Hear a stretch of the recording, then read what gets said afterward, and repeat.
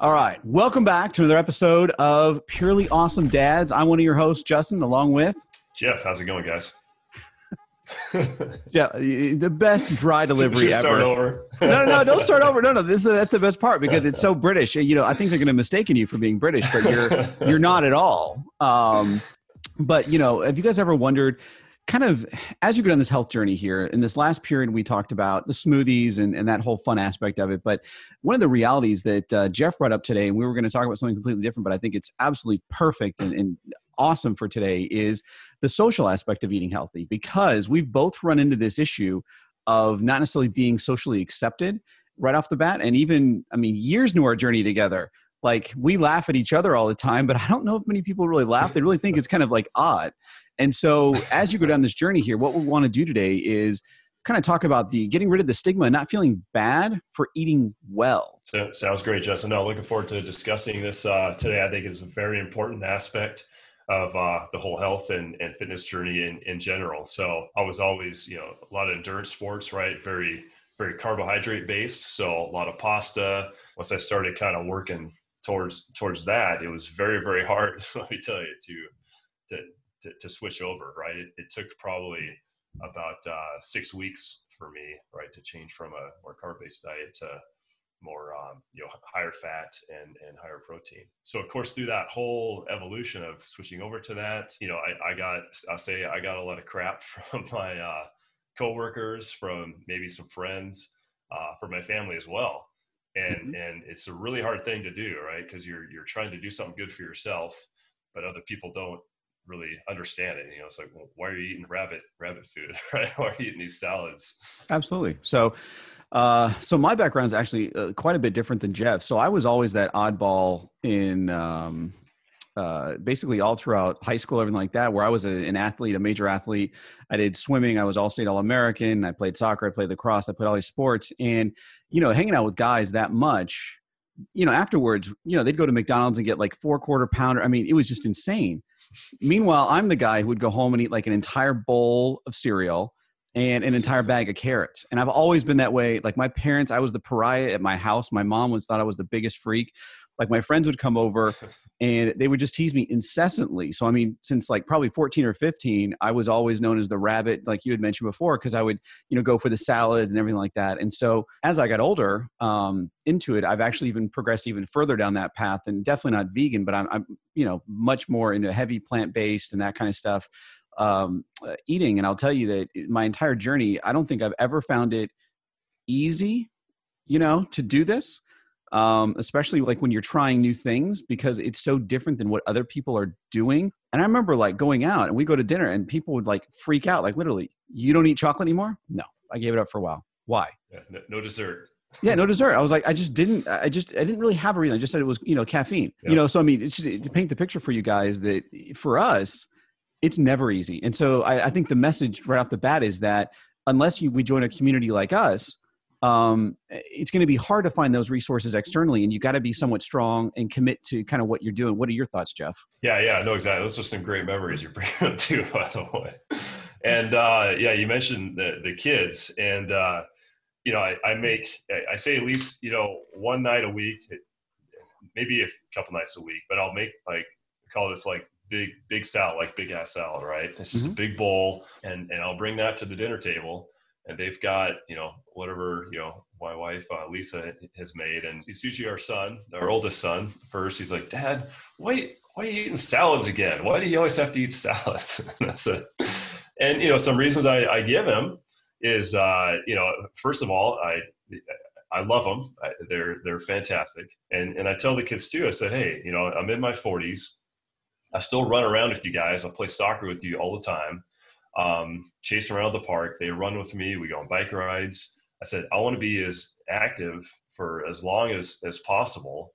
And with our little toddler, who's almost 2 years old now, I don't want to be, 15 years from now, he's in high school and I can't keep up with him still. Right. I want to be able to keep up with him, for forever. Right. And then, as far as, coworkers, when I've, brought, vegetables or whatever to work, sometimes they'll see me eating that and they're like, why are you eating that rabbit food, right? And these are guys that, very, macho or whatever. And they're, eating their steaks and meat and whatever. And, I used to, drink maybe more beer too. I love craft beers. When I started to kind of taper down a little bit and maybe have one or two on the weekends, just because I'd wake up feeling kind of hungover, a little crappy, and I'm trying to get out for a good run or bike ride, and just didn't feel as motivated. And so I went, before, this is maybe 2 years ago, training for an ultra marathon, and I read somewhere about, just try to, take alcohol totally out of the picture when you're training for these long endurance events. It's like I did like 3 months leading up to that event, training hard for it, put a lot of miles in, and had no beer. And I was like, I felt so much better. I mean, just right away. I could get up in the morning early, go out and, get my runs in, and just felt better recovery wise. I slept better. I was like, man, there's really something to this. And of course, after my ultra marathon, I had a beer right after to kind of celebrate it. But after that, and since then, about 2 years ago, I mean, I've really, tamed it down, maybe one or two, like I said, on the weekends.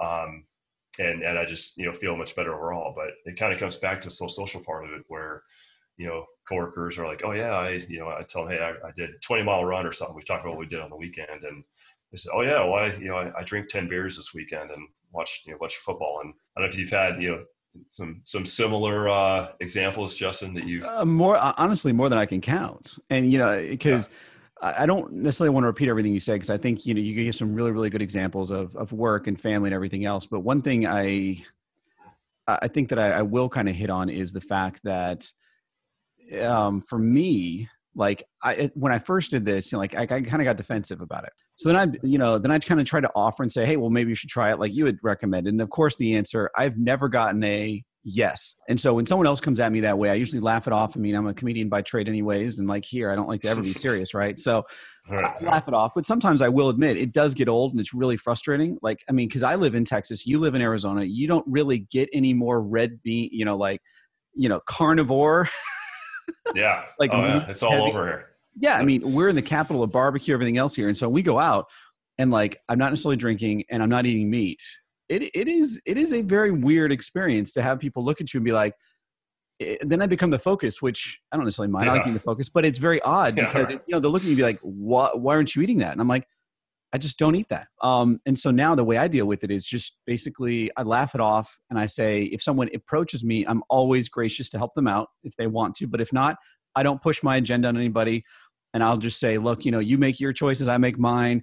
If you want to keep talking about why I do it, I have a show on it. I love doing this. I can talk all day to you about it.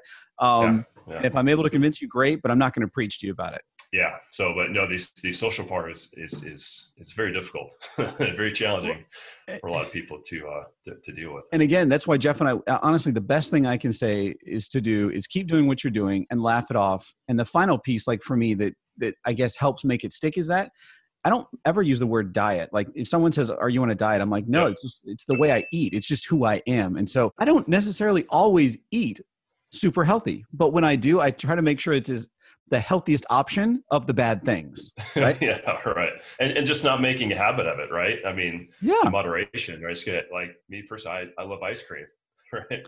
and milkshakes. So, have ice cream, once in a while at night. I try to do more of the Greek yogurt, like the whole fat Greek yogurt. I don't use the word diet either, right? It's a nutrition or eating lifestyle kind of thing, right? Yeah. It's like I said, you take different parts of those and kind of figure out what works, best for you. Like I mentioned, about 3 years ago, I made a decision. That's actually with my oldest son. He decided that he wanted to stop eating basically beef and pork at like 8 years old. Okay, that's impressive. And I've just stuck to it and not eaten it, and I don't even crave it. Exactly, it tends to work pretty well. And for me, I'm the complete opposite in our family. Like my kids are not good about it. My daughter's fantastic. She's the middle child. She's unbelievable. She'll eat anything on the planet. My two boys, it's berries or crap. So I'll take the evil there. At least they're getting something. Yeah, at least they're getting the fiber and the health from that. So I'm working on it, but I'm not making good progress. But as we're going to wrap up here on the social thing, I think, my message to everybody is, just stick with it, and don't judge your progress on what everyone else is seeing. Right. When you start feeling better, the first thing I do notice is that, like, when I have friends that, like, start working, like during the pandemic here, my next door neighbors, Leon and Jay, have really started getting into mountain biking, and they started getting in, like, really fit.